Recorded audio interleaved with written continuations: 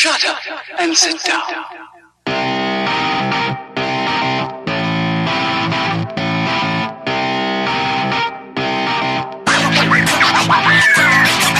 Welcome to another episode of the Super Movie Studies Podcast, a show about comic book movies approached from every angle and a community of nerds discussing how fiction relates to nonfiction. I'm your comic book culture host, Michael Maurer, joined by the movie maestro, James Schuyler Outsma, the scientific scholar, Ben Anderson, and he's back, ladies and gentlemen. It's been so long. It's been like 5-8 months. Jesus Christ, here he is. Dun dun dun. Twitter Tom. There he is. yes. Returned at long last. Rejoice, rejoice. Hark the herald angels sing. Glory to the newborn king. You still have time. Blood and honor to thee, Twitter Tom. That's an old Methodist staple. If you'd common around Easter time. SMSP is your premier movie discussion podcast. Every week we continue our journey exploring our favorite subject, superhero movies. Every fan sees the movies differently, so we gather some amateur experts to discuss certain aspects of the film. Whether it's money, comic book science, or early 2000s emo jams, SMSP talks about it all in this week's episode. I prowl the rooftops and alleyways at night, searching for justice. Blind justice. A guardian devil. I was 12 years old. I had lost my sight, but I got something back in return. My remaining 4 senses functioned with superhuman sharpness. I could hear a whisper a block away, but the most amazing of all was a kind of radar sense. Soon the world will know the truth. There is no proof that Daredevil even exists. That one man can make a difference. What do you want? Justice.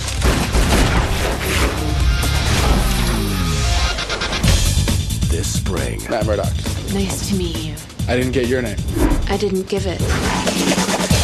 Sure you don't want to tell me your name? My name's Electrum. I have to go. My bodyguard is here. Your bodyguard? In a city ruled by fear. Kingpin just doesn't kill you. He kills your whole family. One man will face his greatest challenge. Give me bullseye. The devil is mine. Was that really necessary? Necessary? No. It was fun. And a new hero will be born. Time to give the devil his due. How do you kill a man without fear? By putting the fear in him. Daredevil, the movie. And yes, there will be spoilers if there's anything to spoil. Yeah, well, some people avoided it with a passion. Heads up, superfans. Tonight is a Michael Intoxicast. We've all tried to catch up, but... Except for me, because I have to drive. It's a drive. I have to drive Michael's drunk ass home. You poor bitch. I know. So, feel free for all the other co-hosts to pick up the slack as I fucking stumbled through all this shit. First opinions. Let's go to our beautiful voice that we haven't heard in so long. I just want to hear so much more of it. Twitter Tom. All right. Well, this movie was disappointing. Especially if you go and back and watch it after watching the Daredevil season on Netflix. Glimmers of what could have been in that movie, especially if you've seen the director's cut, which I personally like. A lot of people like the director's cut a lot better. I just liked it a little bit better. I thought Coolio still sucked in it. No, Coolio's a great actor. Shut your mouth. Anyway, continue. False. He would have been an awesome Scarecrow in the Batman. That never happened. Oh. Coolio? Oh yeah, he was supposed to be Scarecrow in the 5th Joel Schumacher movie. Ooh, all right. Anyways, Him and Nicolas Cage. Yeah, yeah. See, Skyler knows what I'm talking about. Yeah, it was. I mean, it's not horrible. It's not as bad as Fantastic Four, 2005 or 2015, or second Fantastic Four. But it's a product of its times. If you go back, it's a lot of leather outfits and screamo rock music. But I mean, I thought Ben Affleck did a good job as Daredevil for what he had. But I mean, it wasn't terrible. It wasn't the greatest. It was just kind of like, well, if it's on, I'll watch it. Popcorn. Skylar. Yeah, I'm pretty much on the same page with this one. I have a little bit of a soft spot for the movie, having gone to it when I was like, I don't know. I think I saw it when I was 11, and it was so edgy at the time because it was like, oh, you just got off Spider-Man, which is like, cool, poppy, fluff corn or whatever. And then you get to Daredevil and it's a little darker and edgier and woo. Not one, but 2 Evanescence songs. Oh. And this movie is an edge master, like the likes of which we cannot comprehend. But yeah, it's basically just it's an exercise in getting the basics of Daredevil in a very visceral, if kind of underwhelming way. It's a watchable movie.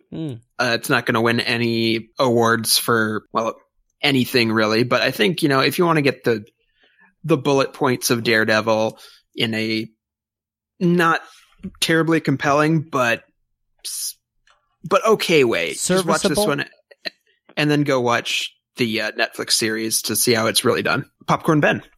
I have no nostalgia for this film. I saw it for the first time about 2 days ago. Oh, man. So I thought it was just bloody awful. There were... I swear to God this happened. I was watching the movie. My phone buzzed. I got a Snapchat. I did not look at the Snapchat itself. I just looked at my phone to see that I had a Snapchat. And I turned back to the movie. And Ben Affleck was fighting some girl on a playground set. And I said, oh my God, how did we get here? What is going on? It was about a 3-second glance away from the screen. And I could not follow what had happened in between those things. And to me, like, I should be able to get distracted for 3 seconds and still have an understanding of what's going on in the plot. It felt like a very try-hardy movie. The soundtrack was lit. But it was not good. It was like, it was trying to be the Matrix and be like dark and cool and everyone's wearing leather and punching. But it tried too hard, I guess, is what I have to say about it. And it was hard to follow and just bad. So that's my opinion. If I had seen it when I was, 11, I probably would have thought it was the coolest movie ever. But I didn't. A movie for 11-year-olds. I saw it when I was 25, and I said, wow. The world has aged. I have a paper that I have to write. I got to do some adult things right now. Clearly, what they were not doing. In this movie. I have to write a paper about my student teaching experience so I can complete the semester and get a master's degree. Like that's what I was thinking when I was watching this movie. So, Popcorn Michael. I've probably seen Daredevil too many times to count. Because it held, I saw it when I didn't see it in theaters, but I saw it when it came out on like VHS. Yes, VHS. We're getting to that point. I owned the VHS of Daredevil, and I would watch it a lot. Don't trouble a child, okay? And it's not the greatest movie, and I came to discover that once I watched that again, past my years of 20. My second decade into this living world. But then, I bought the director's cut on Blu-ray, and I gathered a bit more respect for the film. It definitely cleaned up a lot of the editing errors that were present in the theatrical cut that sort of added to its woes. There were a lot of theatrical errors. And then today, I rewatched the director's cut, but with commentary from Mark Steven Johnson. Mark Steven Johnson. Thank you. Jesus. I keep thinking of Mark Evan Jackson. The comedy actor. I was going to say that's like a 2-year-old mistake there. Shut up, Worldwide. All right. And Avi Arad was also present, but it was mostly Mark Steven Johnson.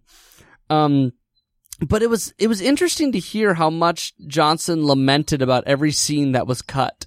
And how much, he kind of fought for the studio to not cut the little scenes that added a lot of flavor to the film. There's a lot more fleshed out relationship between Matt and his dad. There's this entire scene with Coolio being convicted of a murder that the Kingpin actually framed him for. That is actually interesting to watch Daredevil actually investigate instead of just being a lawyer and a vigilante. He's also a detective, and that adds an extra flesh. And there's a lot of Foggy and Daredevil or Matt Murdock scenes that were cut that added to that relationship a lot more. So you actually got to enjoy Jon Favreau's character instead of just see him for the wisps and limbs of drinking mustard for one scene, and that's about it. So don't forget he touches a statue titty in one too. Exactly, he rubs up a griffin's tits. That's right. It's kind of like, and then but Avi Arad delivers a killer joke in the commentary, and I don't think he even meant to deliver this joke. But Mark Steven Johnson is, of course, reflecting on this entire film as they're watching it, because this is past its release, and he's gotten all the crap, and he's heard everything from Kevin Smith, too, who just probably does not do nothing but torture himself with that stuff and then funnels it back to Mark. And say, like, the playground scene that Ben was talking about, and he says, this playground scene, Avi, coming up, people are pretty divided on it. What do you think? And Avi Arad says, divided? Do you mean as in it's a great scene or it's a tremendous scene? And I couldn't help but laugh out loud, because I mean, like, that's just like either a mixture of Avi Arad's tremendous comedic attitude or his tremendous naivety of comic book films. Yeah, exactly. And so, like, Mark keeps talking about all these scenes cut and why the studio cut them and how he kind of regrets that they were cut. And Avi's like, well, I understand why they were cut.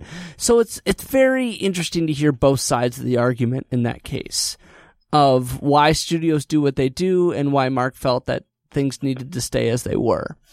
I don't think either side was really right, because either way, I think it ended up being the film that it was going to be. But I think the director's cut is just minusculely a bit better, simply because I enjoyed Coolio. But let's just go to the money aspect of it. With a budget of $78 million, coming off the hotness of Spider-Man and X-Men, you think Daredevil would show up with a bit higher front, especially being a Fox movie, being off the heels of X-Men. Right. And for that showing, it brought in a domestic gross of $102.5 million. So just a little bit over its budget. Yeah. Foreign was a little sadder, $76.6 million, for a whole total gross worldwide at $179.1 million. So, like, Fox didn't lament in its regret, and it was planned for a sequel, but they wanted to do an Elektra spinoff first, which got just panned by critics and shredded. Yeah, and also commercially garbage. Yep. So everything Daredevil related was dead after that one. Yeah, but this one wasn't too hot of a showing either. A little info to put it into context: it's way behind what similar movies that year brought in, mainly being X2 and the Hulk. Those two are like in the top 15 of the year, whereas with Daredevil, it's the number 27 biggest movie of 2003 in the US and number 28 worldwide, just behind League of Extraordinary Gentlemen. Ooh. Oh, that hurts. Not a great That hurts showing. bad. Ouch. Yeah, not the best. But, 2003 was a difficult time for films, I think. I would say so. And this came out in Valentine's Day weekend, and that was before, these days, movies will come out in February and March and be just huge hits. Just look at Logan, Beauty and the Beast, Deadpool, Lego Batman. Back then, you basically didn't want anyone to see your movie if you released it in winter, and I guess that worked for this one. Yeah. It was a comic book property that didn't shy away from the fact that it was a comic book property. And it was hot off the tails of the giant explosion. This is the second, it's the first revival of comic book superhero films. Because we saw a bit with the Superman and the Batman of the 70s and 80s that died out in the 90s with the Batman 90s. And then this is the first revival with the X-Men Spider-Man break through the doors. And now we see all those, Daredevil, Catwoman films that came out. Yeah. Yeah. Like, X-Men is that film where it kind of tries to go for the, premier artsy film take on the superhero, and then Spider-Man's the big colorful, Yes. poppy, doesn't take itself too seriously. And this is just somewhere in between that doesn't, or probably didn't work too terribly well for most people. Yeah, it's too dark with not enough vision on what that darkness should look like yet. Because they were still reveling off of CGI people, and so you had CGI Daredevil a bit too much, and you went, "Oh, this looks way too much like Spider-Man," and it's not good. Whereas when the TV show came out, it was like, "Let's make it real," and you went, "Oh, well, that's a better take on it." Yeah. Oh, absolutely. But they had to learn. One of my greatest disappointments with this one is that they were supposed to have a Daredevil video game for the PS2 and Xbox, and they fucking canceled it. Ah, that would have been maybe good, possibly Maybe bad. good. It could Probably have been not. good. Yeah, It's a licensed video game. yeah. So I don't know. The So Spider-Man video games were good, except for Spider-Man 1. Really? what you I thought just- Spider-Man 1 was kind of fun. The Spider-Man 1, the movie, the game was a mess. No, it was Oh. a mess. You're thinking of Spider-Man 2. Spider-Man the 2 movie, was the game. great. Not the movie, the game. It was just called Spider-Man 2. And then there was Activision Spider-Man and Activision Spider-Man Enter Electro, which were fantastic. But Both Spider-Man of those. 1, the movie, the game, was terrible. Anyway. Agree to disagree. Okay, fair enough. All right, moving on to comic book. We have this movie draws a lot from the Daredevil defining run in the 80s by Frank Miller and David Mazzucchelli. The Man Without Fear run, as it's called. And in fact, they sort of draw to that a lot. I think there's a character Frank Miller cameos in the movie as a victim of one of Bullseye's, I think, in the bar. He gets a needle put in his head. I think. And there's a character called Joe Quesada that is murdered by Daredevil in the beginning of the film. And I forget the name of Kevin Smith's character, but it's also I think it's John Romita. I think it's also a hearken to another Daredevil artist. Wait, Kevin Smith was in this film? Yeah, he played the coroner. That's right. No wonder this movie sucks. He stained it with his awfulness. It's terrible. I hate Fuck Kevin Smith. Wow, Yeah. wow. There's a lot of vitriol on the other side of the Skype call. Yeah, really. Okay. Just an annoying nerd. I would pay somebody $20 to punch him in the throat. Is he the guy in as he's Clerks? talking about something. Yeah, he he's the made guy in Clerks. Clerks. He wasn't in Clerks. Oh, okay. Oh, he directed Clerks. Yeah. Okay. He wasn't in okay. it. He's Silent in a lot. Bob. Well, he was in it. He was Silent Bob. Yeah. Oh, yeah, okay. 20 years telling everybody how good Clerks was. Clerk was his best movie ever, to be told. And Now he's churning out Tusk and Yoga Hosers. they're bad. Those are bad movies. Remember when we went and saw Tuskmauer? Yes, I do remember when we went and saw Tusk at theaters. It's a regretful time. Did you have to reevaluate your life decisions after that? It was a nice experience, but it was just a bad movie. It was really bad. Is that what you were trying to forget when you got blackout drunk on Halloween? It was quite a time past that, but yeah, possibly as well. I never went to see Yoga Hosers because of. All right. Anyway, let's talk about some comic book characters. We do have to rapid fire because there's a lot of comic book characters in this one. So Wesley Owen Welch made his first appearance in this one, and I won't say much. He's really just the right-hand man of Kingpin during the famous Frank Miller run. And then you see Wesley show up again in the Daredevil TV show in a much more involved role. That's better. But we'll get to a first real character. Jack Murdock in Daredevil #1, 1964. Stan Lee and Bill Everett. A lot of Daredevil characters come from this definitive issue. His description is very analogous to the movie. The movie really wants to honor the books really bad. Anyway, the difference is Roscoe Sweeney, aka the Fixer, is the name of the mob boss that Jack worked for. Not Fallon as the mob boss they described in the film. The guy was called the Fixer because he fixed fights in boxing. By the by, also in the books, Matt is in law school when Jack doesn't take the fall instead of a 10-year-old boy, but the result is the same. He becomes Daredevil. Same old. Whether it happened when he was 10 or when he was 18 didn't matter too much to comic book creators and film directors. Next up, we have Ben Urich in Daredevil 153, 1978, Roger McKenzie and Gene Colan.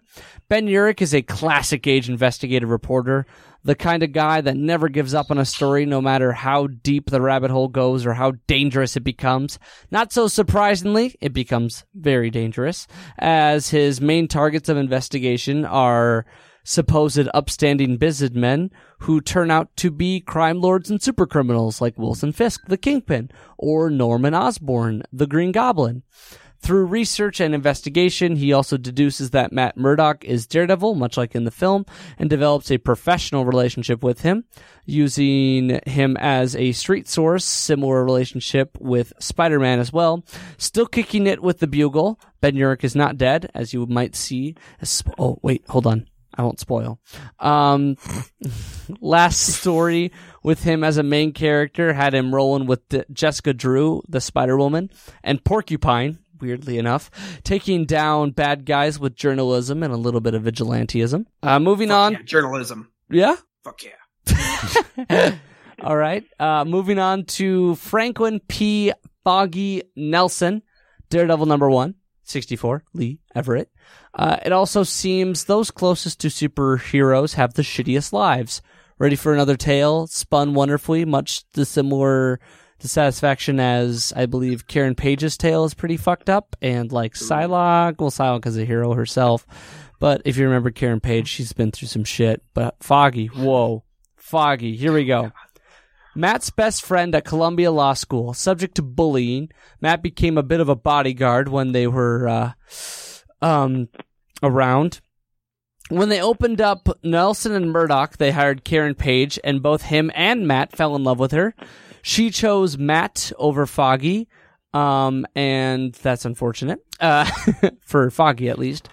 Foggy is approached by a wealthy businessman who backs him for a run at district attorney. In that time, he rekindled a relationship with his old college flame, Deborah Harris, only to find that she was sleeping with his backer and they were secretly part of a crime syndicate, and they were looking to put Foggy under their thumb.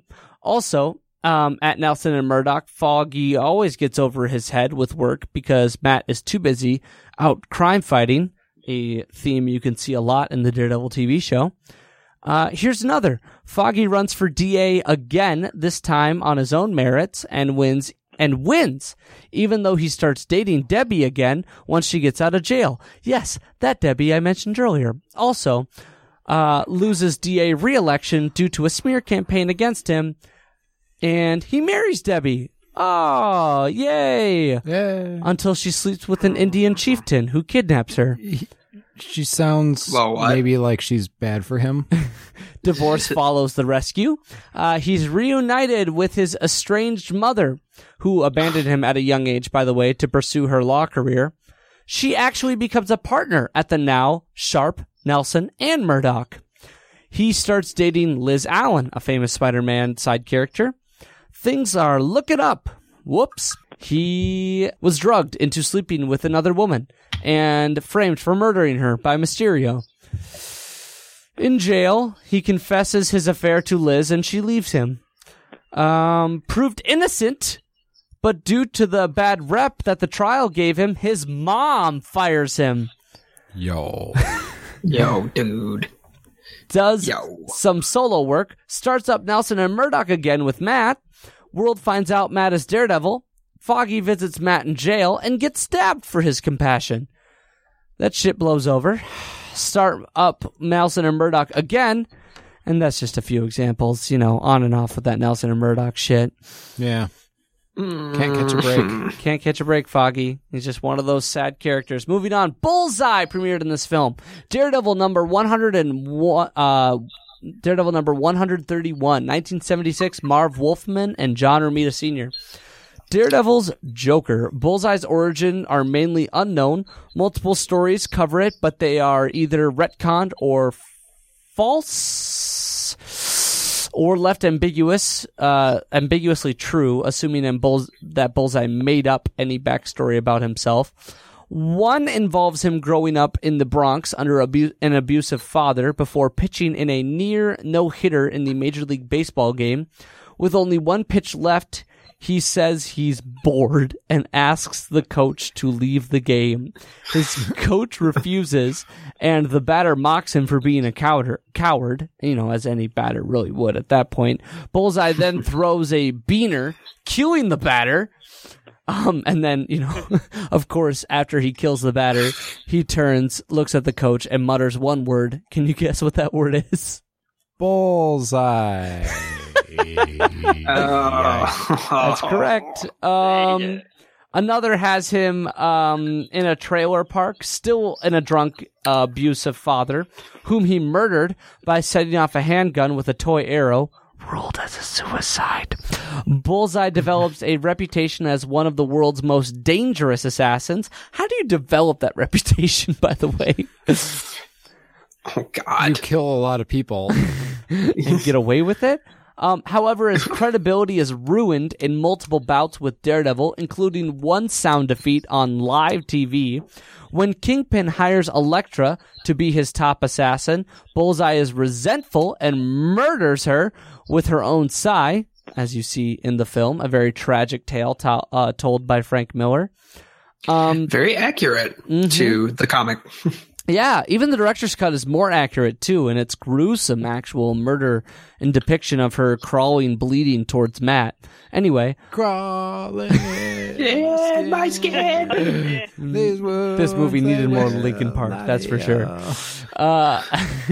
Not impressed, Kingpin sends him to kill Daredevil, where he fails yet again, resulting in a broken spine injury. But he got that shit healed with some adamantium by the dude that invented the adamantium bonding process. This is, of course, after he had like a complete brain tumor that was causing him to go wacky. Yeah, he saw Daredevil in everyone, so he murdered everyone he saw. Followed that up with stints as a Thunderbolt, taking down anti-registration heroes in Civil War. Follow that up with a stint as the new Hawkeye in Norman Osborn's Dark Avengers, and follow that up with being murdered by Daredevil during the Shadowland arc, where Matt pretty much lost his soul and became leader of the Hand. Bullseye's still alive, though, so fear not. I heard Tom's eye roll. Like, that's how much it happened. The Google Hangout literally showed Tom eye rolling because it made so much sound.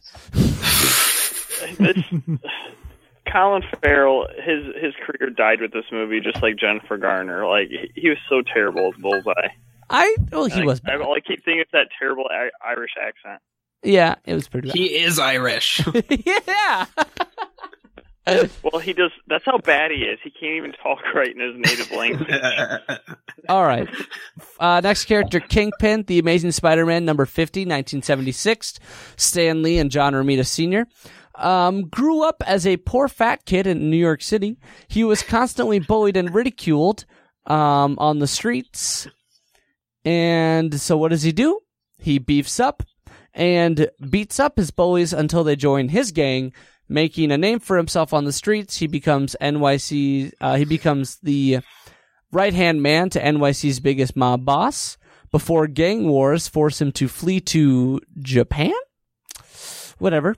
There he started a spice business and became super rich, I guess. The spice must flow. Yeah, before returning to America and becoming and taking back control of the New York City's crime syndicate. That's actually what happened. That was Michael Clark Duncan's real life story right there. It all makes sense drew now. upon that from. Yeah, I guess. He actually did that in order to prep for the character. It's called character acting. Fun fact. Kingpin has also been through some shit, including his son faking his own death in order to become a rivaling crime lord. The Rose. For one example. No, he was called the Schemer, by the way. His son, oh, okay. Yeah. Richard Fisk was the Schemer. I think he eventually became the Rose. Oh, okay. But that's comics, so whatever. Mostly, Kingpin was a supervillain to Spider-Man for years until the 1980 run, in which Frank Miller picked him up as the antagonist to the Man Without Fear arc, giving Fisk that characterization overhaul into a master manipulator of crime and law that we know him mostly for today. Born again. Yeah, that's really his. You wouldn't recognize Kingpin before Frank Miller. Oh, no. And finally, we have Daredevil. Of course, Daredevil number 1, 64, Leon Everett. Kirby is rumored to have designed the first outfit, but that is not confirmed on fact. The first outfit included a ugly yellow and black costume in issue number 1. Wally, ugly ass yellow and black costume. It's disgusting. It's disgusting. Wally Wood redesigned the outfit in issue 7 to all red, and thank God it stayed that way. The early issues of Daredevil are a bit cheeky, where like at one point Spider-Man sent a letter to Matt Murdock and like it got exposed that Matt Murdock was Daredevil, and then Matt Murdock faked a second personification known as his twin brother called Mike Murdock, who he said was Daredevil, and then faked that sometimes he had to fill in for Mike. Wow. Yeah. I'd watch that movie. And then fans went, wow, this is shit, and they killed off Mike Murdock. Body swap. Movie. Yeah, and then Matt became, Daredevil, and then eventually like it got exposed that Matt was Daredevil. Do you want me to explain all of Daredevil? Here we go. Okay, Daredevil with the Mike Murdock, but both Matt Murdock and Mike Murdock are played by Adam Sandler. It's like a Jack and Jill type situation where like Mike Murdock has to fill in for Matt as Daredevil. Well, no, that's the thing. Mike Murdock is Matt. Matt made that up. No, but this is an Adam Sandler comedy. Where I see. I'm pitching right here. So Mike is actually a woman. This is the new 52 version. Yes. Mike is actually a transvestite woman because it's the There times. we go. Yes. But it will be done it's Eddie totally. Murphy in a fat suit. And they're both played by Eddie Murphy.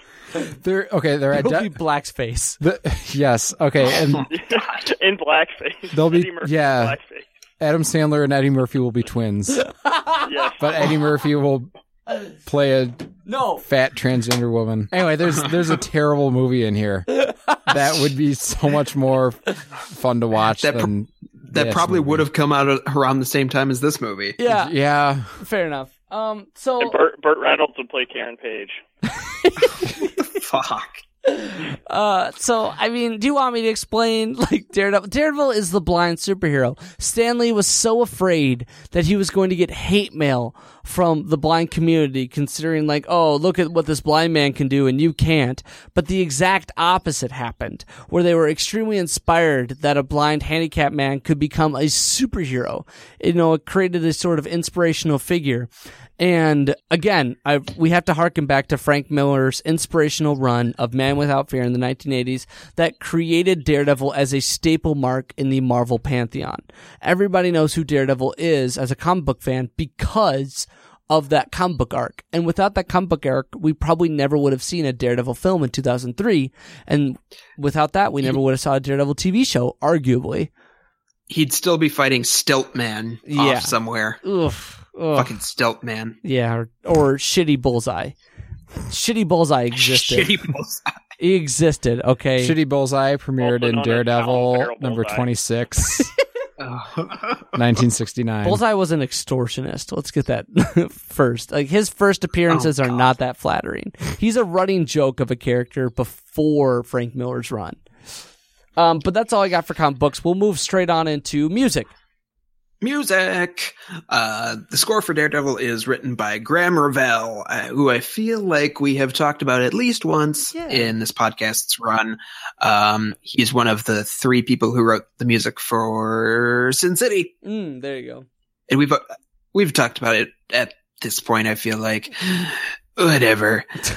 So who's ready for some early 2000s music? I'm ready. Hell yeah. I hope you're all raising your hands right now. I've got a few. That shit up. I've got a few tracks from the score picked out, and the last one is like really into that sound.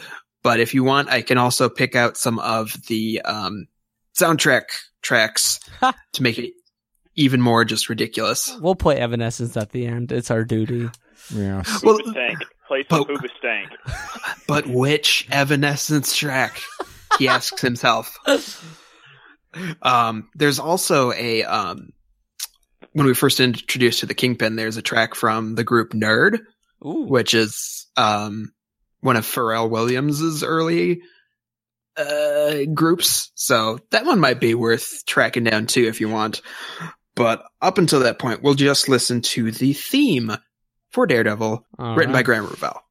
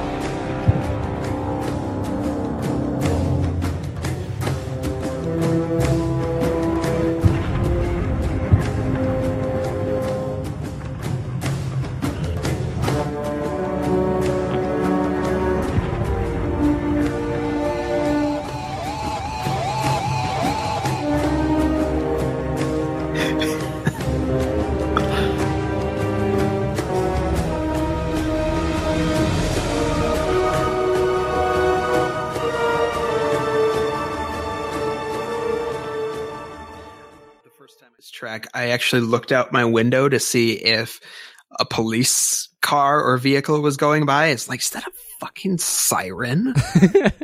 It's you need one of those hats that Joe Pantoliano had and had a cigarette and looking up in the rain. Like, that's what you need to do every time you listen to this.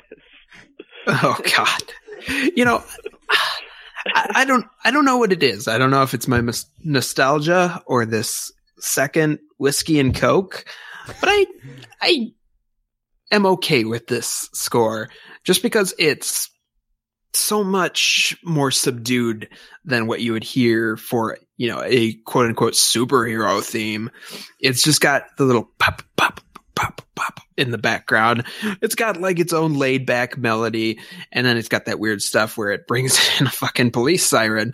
But I don't know. It has its own little place there, it feels like. You know, I was convinced this score was shit, but I'll take your justification to move it to, like, mediocre shit. So that's a terrible start. shit. I can, shit. Yeah. Yeah. I can live with that. Yeah. All right. What's our next example? The Darkest Hour. I don't even remember when this happens in the movie, but it is music from a movie. So there we go. Quote unquote, it is music from a movie.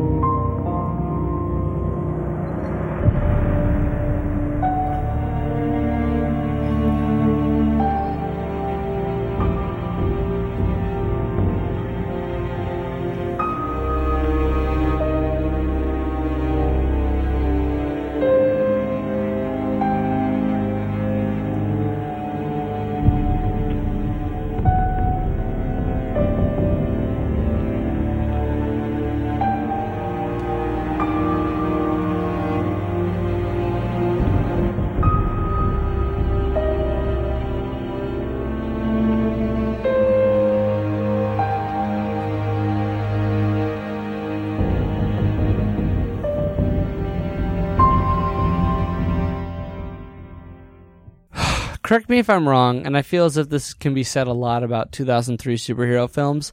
That felt a lot more like a video game soundtrack than a film soundtrack. Having just recently played Resident Evil 4, I think you're right. That's it's got that piano thing going on. Yep. It's specifically horror video games, but yes. Yeah, I'd say that. Yeah. I just particularly like that selection because it found a way to weave in the theme in the piano there. So I guess I can't really pick out the theme, so I'll just fucking take your word for it. Yeah. That's fine. We're making concessions here, damn it. Yeah, that's what this entire film was about. Some goddamn concessions. As Mark Steven Johnson would completely attest. Oh, God. I guess we can cut Coolio out of the film entirely, even though we paid that guy. Oh, right. We'll Christian Bale that shit. We'll Christian Bale it. I don't remember what film it was, but Christian Bale got cut out of a film. I was gonna say, how must it feel to be entirely part of a movie? Have scenes, show up for a week, maybe 2 at a time to film your scenes, feel like a very important side character, and then to see you not at all in the theatrical release by the time it comes out. Oh, it's like a Master of None. I was gonna say when the guy from Lost showed up for a single scene in World War Z. That's right. Oh my God. Matthew Fox? Yeah. There's 2 shots of Matthew Fox. That's right. Matthew Fox and they don't this. even call attention to it either. Yeah. And it's is that Jack? is that Jack Shepherd? Is that Jack? Do you need to go back to the island, Jack? It's why would they spend millions of dollars getting the guy from Lost and then have him in one scene? That dude's an Emmy-nominated actor. Yeah, but not an Emmy winner, so that's probably why they were able to afford him. He might be an Emmy winner. I haven't checked that. He might be. Whatever. But to answer your question, I don't think I've seen Coolio in a movie in the last 14 years. So that's what this film did to his career. I was gonna say he was in Batman and Robin. Keeping that theme up. Right. He's doing too many. Yeah, he's doing too Oh my many God. Remember the 90s tours right now. Because Gangsta's Paradise is a dope fucking song. He's singing Harsh. a Gangster's Paradise in a dive bar. Exactly. On repeat. He just sings that 15 times and then goes home. Oh. No, I'm sad. But Coolio you know what the deserves best more. remedy to sadness is? More sadness? Listening to some ridiculous early 2000s film score nonsense. Which brings us to our next clip. It's The Kingpin. All right.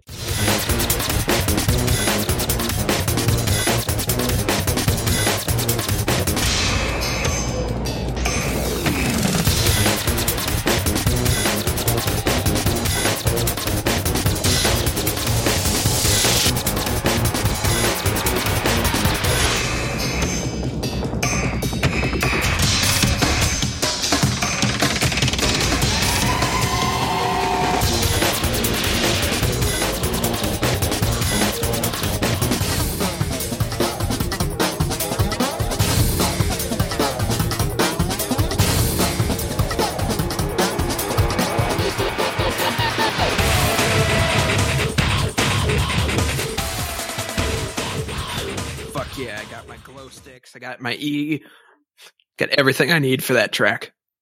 Too hard to Say be the that Matrix. ecstasy I just dropped 10 minutes ago really just hit me right now. After listening to that. I'm so Just have that sober going right on now. loop. You're so sober it hurts, Ben. I know. Oh, I'm sorry. It's not your fault. It's my fault. It's Michael's giving you- fault. Michael's like, will you DD? And I was like, yes. You were going to be Oh. sober anyway. I was, yeah, Shut but- your mouth. but still. I'm giving you a virtual hug right now for your loss.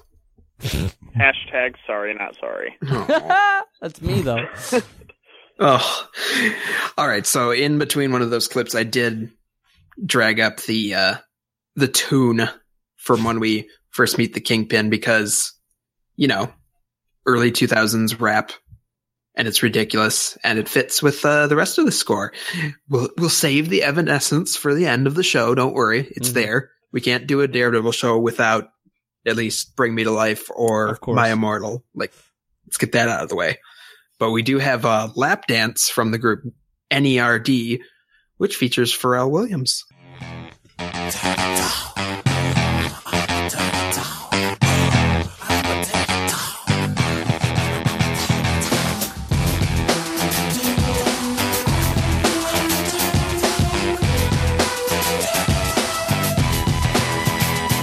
I'm an outlaw.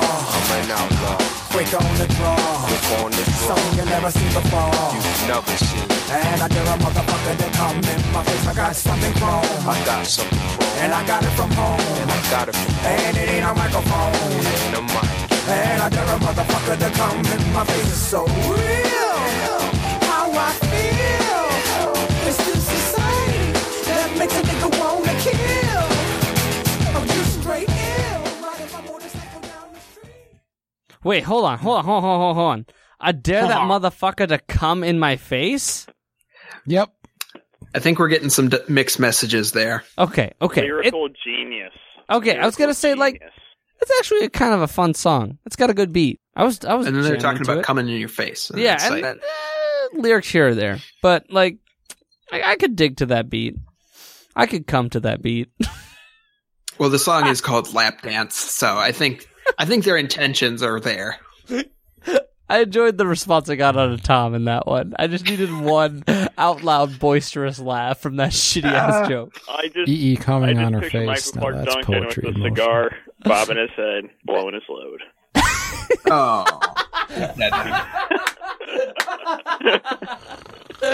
Oh, lordy. Oh. I blacked out what I say. I blacked out. Is your wife still next You'll to you? hear it back. Oh, goddamn. All right. Is that music for today? Oh, that's music for today. Stay tuned for our aforementioned early 2000s emo rock because It's just can't Been a handle while. it. I'm done.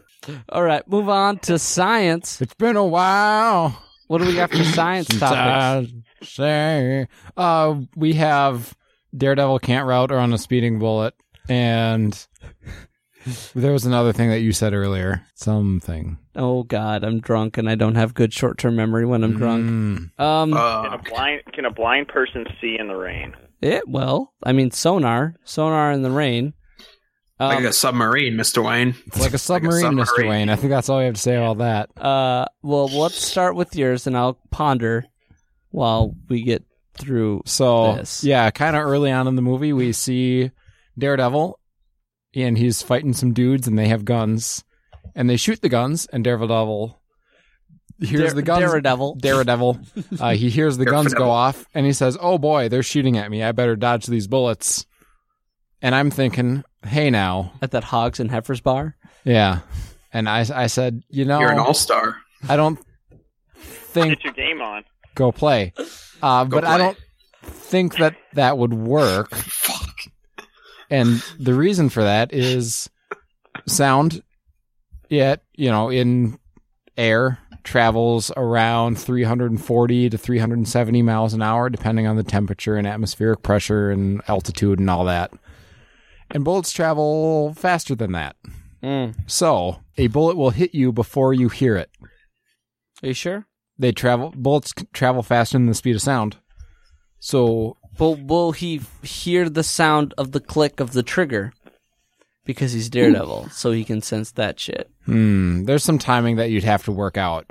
But I'm guessing if you're far enough away from a gun, the bullet will catch up faster than the sound of the click. The sound of the click. Click, click, boom. Click, click, boom. Yeah.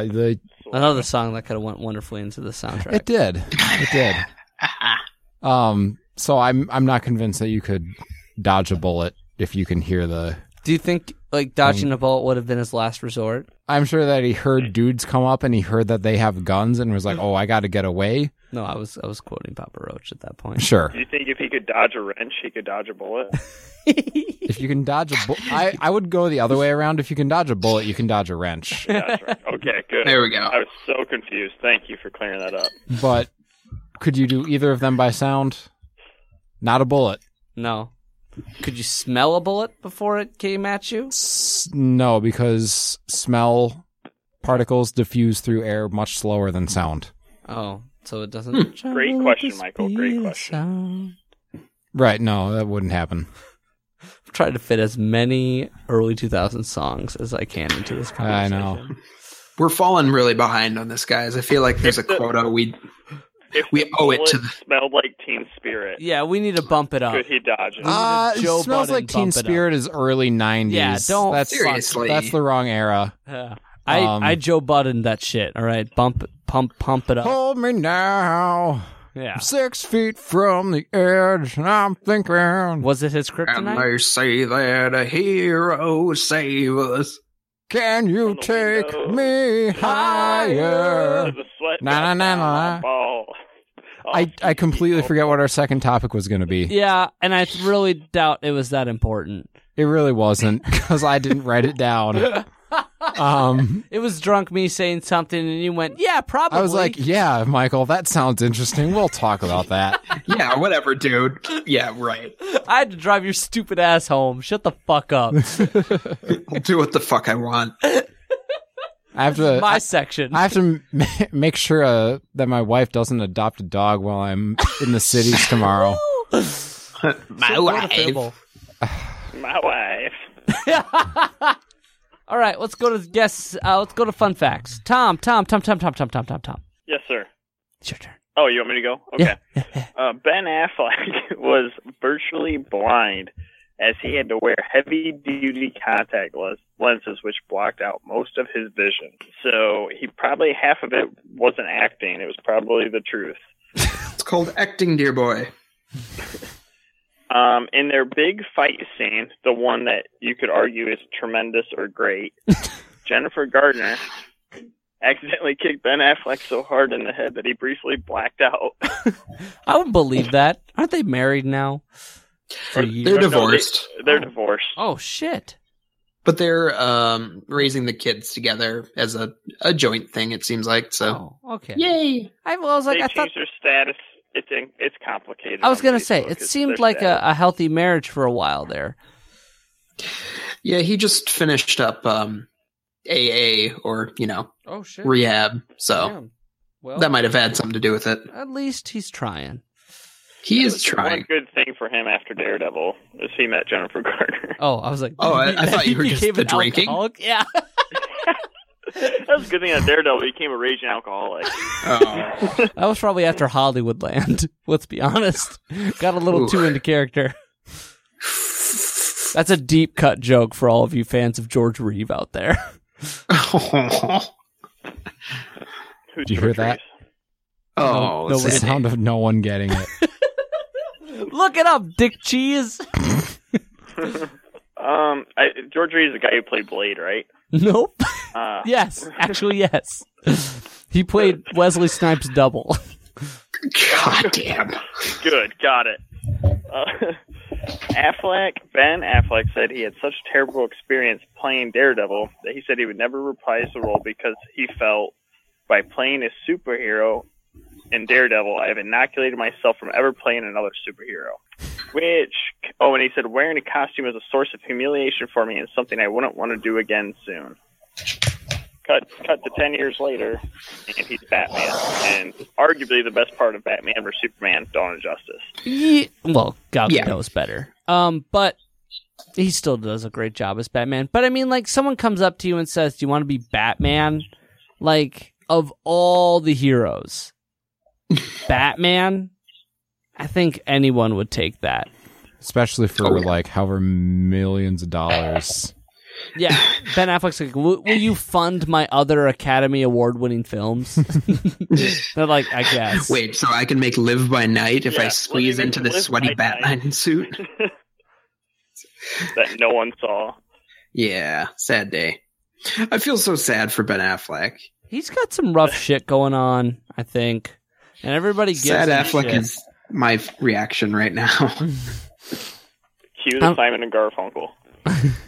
He's Garfunkel. He's the one that tried to go solo, but didn't do it too hot. Oh, darkness, my old friend. That's the 70s.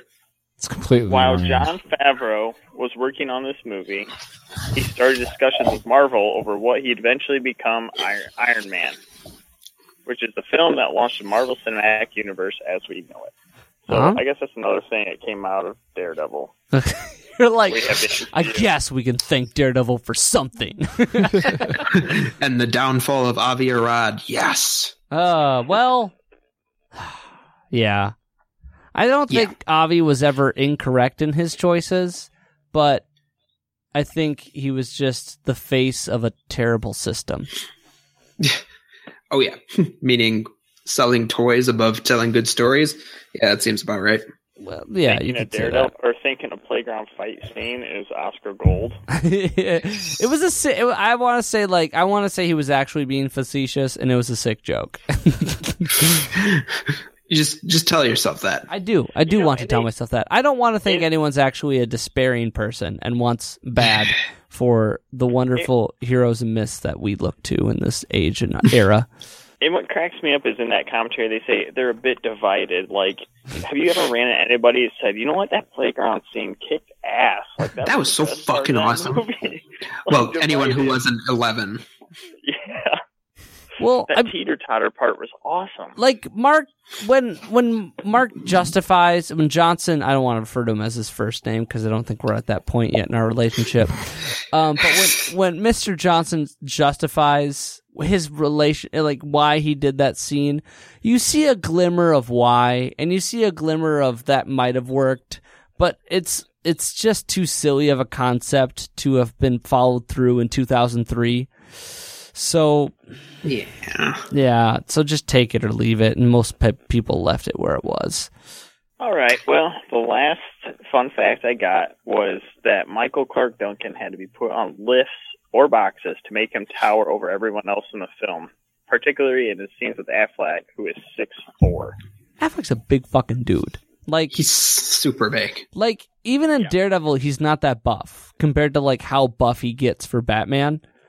So much so. Which, by the way, like, he is a human collection of pillows by the time he gets to Batman. Like, it's just like he shoved that shit underneath his shirt and it's just too tight. They actually made him stop bulking up during the filming of Gone Girl because it's like, dude, what the fuck? Bring it down. You need to be a normal person for this film. Oh shit. Oh god. And Daredevil, like when he gets out of the deprivation chamber, and you're like, wow, he's a little pudgy. But really, he's not because he's 6'4". It's like calling Ben fat. Jesus. Yeah, no, you would not want to do that. Because I would say it's interesting that you think that. 'Cause I'm actually very skinny.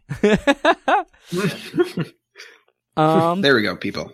That's a lot of Daredevil. I mean, I think our second topic is deprivation chambers? No, it wasn't. Oh, well. It was something dumb. That could have been another good topic, actually, Was it deprivation Bullseye chambers. riding a motorcycle, killing the dad? Doesn't he like stand on a motorcycle or something? Yeah. Doable. Doable. That was Doable. Throw some shit. Doable. I don't care. I'm getting a little tired. I'm a little drunk. I might want another drink before I go to sleep because I'm an alcoholic. Because you don't know when to stop. Because we're all here because we're concerned. This whole podcast has just been us leading up to an intervention for Michael. 2 years. It's an hour and a half preamble to an intervention. You're in a safe place, Michael. You're in a safe place. You've completed your show. Now we need to talk about your problem.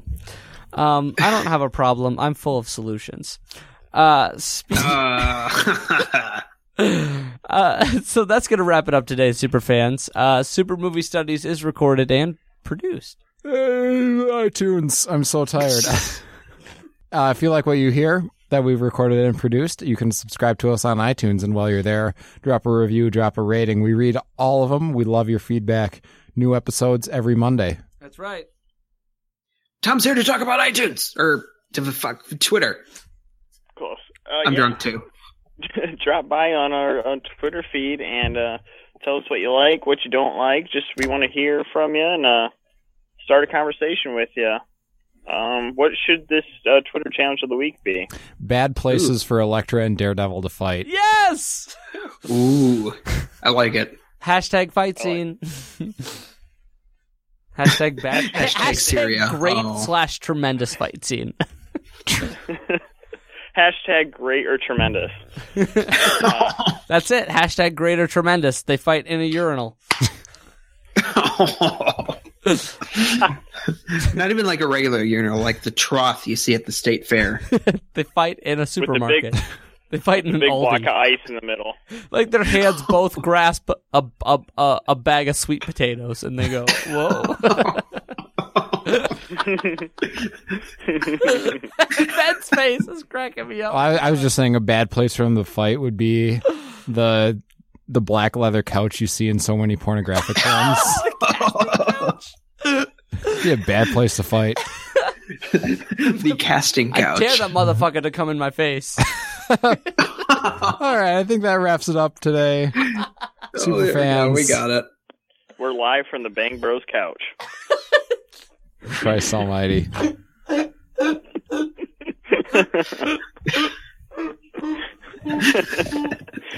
We broke Michael.